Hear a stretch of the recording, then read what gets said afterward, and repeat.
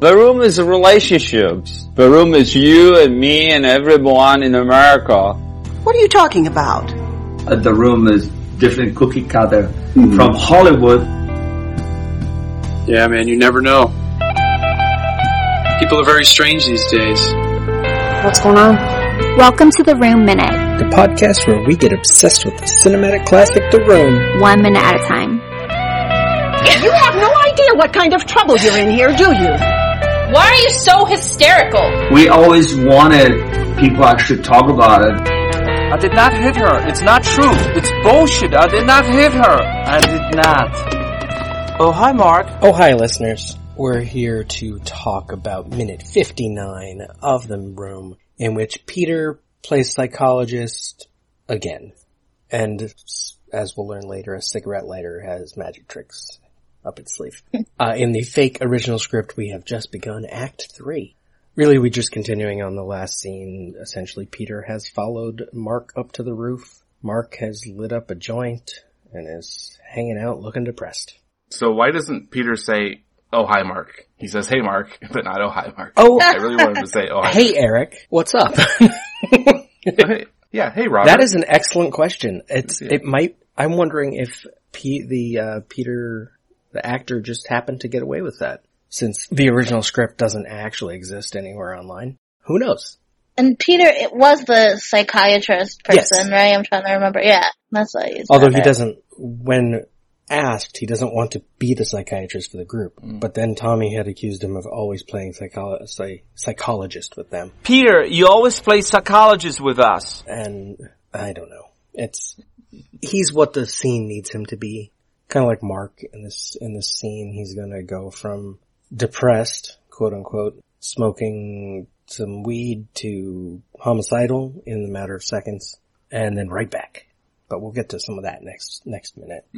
Here we have a lovely conversation, very meaningful, between Peter and Mark. Oh, the best of friends. Starting with Peter's pronouncement. It's a good place to think up here, isn't it? Mark says, "What, man, you want to put me on the clock?" Which then now that makes sense. Yeah. Now that line makes sense. It's Peter punching the clock, yeah. in a sense, kind of. It's starting his work. Yeah, 50 minutes. Tell me your problems, Mark. I really did wonder about that, but I forgot that was his profession. Mm-hmm. And then Peter asks him, "What the hell is that?" Because he sees that he's smoking. Yeah. Mark, of course, offers it some, because you got to. "You want some? It's good, bro." And Peter, he doesn't smoke that stuff. "No, I don't smoke that stuff." But then we get Peter being his best psychiatrist, or psychologist, or whatever he is. As he pronounces that Mark looks depressed. You look depressed. Now, I have two questions. How does Mark look depressed? And what does depressed look like? It looks like hot James Dean sitting against a wall. I think that is the most, brooding, hot everyman, I guess everyman, I don't know. It's like the classic poster of James Dean, for that matter, is him standing with the leather jacket, and doesn't he have a cigarette in his hand in that poster? He might. I'm pretty sure he does. And that is what Tommy Wiseau wanted to be, was James Dean. So that fits. The only last thing Mark or Greg could have done was pop his collar. Oh yeah. If he had just done that, then it would have been perfect. But that would have been maybe one step too far. Yep, there's definitely a cigarette in James Dean's hand in that poster I'm thinking of. And there's another poster of him smoking, so yeah, it's definitely part of it. Although, we can assume, do we assume Mark is smoking? I mean, he could just be smoking tobacco. That's what I thought, but then I was like, oh, I know. I just assumed because he has some little box there that Mark doesn't feel like someone would roll his own cigarettes and smoke that, so I assume he's smoking marijuana. But the movie doesn't actually say that. Maybe. I'm just surprised he's not wearing a leather jacket. He's wearing a Canadian tuxedo. Yeah. Got all the denim. Well, and speaking of what they're wearing, I think you mentioned it last minute, Alice, the Peter wearing the suit. Mm-hmm. And in relation to the smoking and possibly marijuana or even tobacco, I mean, it's actually in this day and age is more unlikely people to, it's more likely for people to turn down smoking tobacco versus marijuana, True. I think. But, when offered, especially. Although this was in filmed in 2003. Yeah, right. So. But it's just this kind of, stereotype that a guy that's, dressed up reasonably well as far as what at least older people believe, suits are meant to confer. But he's also got these glasses on and, kind of a somewhat nerdy or dorky what have you haircut. He's not, maybe even a little bit of a receding hairline, but. Yeah, the movie has not established what Mark does for a living, so I say it's safe to assume he's homeless and jobless. He lives in his car. Yeah. Where we have seen him in a car. We haven't seen him in an apartment. So what else is he gonna smoke, Let's create some stereotypes here. He's a aimless 20-something who smokes weed. Well, however, in the minute that I was on previous, where he's laying in bed talking on the phone with Lisa. Oh, that's right. We did see him in a bed. It's not much of an apartment. You can't really tell exactly what the full accommodations are, but that's a good point. Yeah, we did. We didn't see the room around it, but we can assume it was in a room. It was big enough for him to lay down in the dark, so probably not his car. Could be in a U-Haul trailer behind his car. Yeah. He just got a mattress and a candle in there, so I can pretend he has an apartment. Wait, so it's an apartment? Because now I'm trying to figure out the whole building's structure. So Tommy lives, or Johnny lives in not a house, it's an apartment, but it's an apartment building, but there's a door that looks like it's the front door out. I'm trying to figure out what the whole structure is of this building. It's almost more of a row house. A row house. I would guess it's more of a row house. I don't know what that means, but. Well, generally it's more like more like maybe like a townhouse, townhouse, but they're all built together, it's a big, but a tall townhouse, cause now I'm like, wait, what did Peter just come out of? This does seem taller though, too. Well, Peter came from the stairs that go into the building. 2 or 3 floors. Although there are no stairs there for the purpose of filming. It's just, they take 2 steps down and hope that the camera cuts away. As to how big the building is, that's a good question because it looks like a not skyscraper, but like a tall apartment building. Might as well be, yeah. We know that Johnny and Lisa live here and their apartment has 2 floors. And at least 4 rooms. Yeah. Though we're not sure what one of those rooms is. We call it the chair and alcohol storage room. It's where they keep the spoons. Yeah. That hallway is either really well lit or their front door does go outside. Hard to tell. Doesn't seem to match the appearance of the building they used for the front of it in San Francisco. Yeah. We do know also that Denny lives in this building. Mm-hmm. So somewhere there's at least one more apartment. And I don't think it was ever said, but it was implied that, or maybe we just made that up, that Mark also lives in the building. Mm. We might have made that up. Yeah, because I was thinking even with the last minute, that front door or I assume is the front door that wasn't closing, I was like, is that the door out to, I imagine a yard and grass and a front yard, but maybe not, so. It's also possible, I don't know how common this is in San Francisco, that it's a multi-story apartment thing in front and then Johnny, maybe he owns the building and so he lives in a little house in the back. Like a terrace, yeah. That's separate. But it looks like it's a floor outside the door. We never get a good look at it because they don't angle the camera down a lot. Really out that door is a parking lot and where they're filming, which is, you can occasionally hear the cars going by, but that's fine. Cars go by places. Next minute we'll get a good look at how wide this roof is. It's not very wide. Yeah. This roof is very small. Mm-hmm. Smaller than the apartment, which is a problem. Well, the roof could be broken up into partitions based on, lower levels being smaller themselves. And we never do see one corner of the roof. We don't know how many flights are walking up in this. Yeah, and we never see the one corner of the roof, so it could have another little staircase or ladder to a lower section or something. Mm-hmm. I don't know. It's hard to say because none of it's real.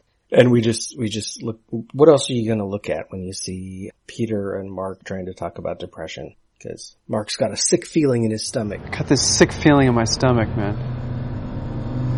I did something awful. I don't think I can forgive myself. Which Peter, of course, wants to hear about because Peter is a gossip. A gossip therapist. Or a psychiatrist. like any good psychiatrist. Yeah. Tell me about it. They just love to gossip. And then Mark says, I just feel like running. Killing myself. Something crazy like that. And Peter doesn't even push us. This turns into an anti-drug PSA more than, it wasn't well, what did you do? What did you do? It was just more that stuff's bad for you. Yeah, whatever. You want to kill yourself, but that stuff's bad for you. This is an anti-drug commercial. Oh yeah. We get cut off mid-line on the minute, but yeah, Peter's line is, why are you smoking that crap? It's no wonder you can't think straight. It's gonna screw with your head. Mm-hmm. So... This is your brain on drugs. Yeah. This movie. That's what this scene is. When next minute, when he pushes Peter over the edge of the roof, it just cut to, this is your brain on drugs. Don't be Mark. And Mark gets, as soon as Peter tells him to tell me about it, I was on Bat Minute recently, and they had a scene like this where Chase Meridian is talking, and Bruce finally starts to talk to her, but every time he starts talking, he walks away. I'm like, that's not how you should do therapy. Mark is just like that. As soon as he starts talking, he walks away. I'm like, I think Peter should just leave him alone. I'm like, you're asking for him to throw you off a roof. Stupid Peter. Now, we have other stuff to talk about on Friday, so I have a question for you. Do you think, I've talked before about re-editing the movie sometime near the end of this show? Because of the long hiatus. That edit has already been completed at this point, but we will keep talking about it for many episodes to come, as if it hasn't been done yet.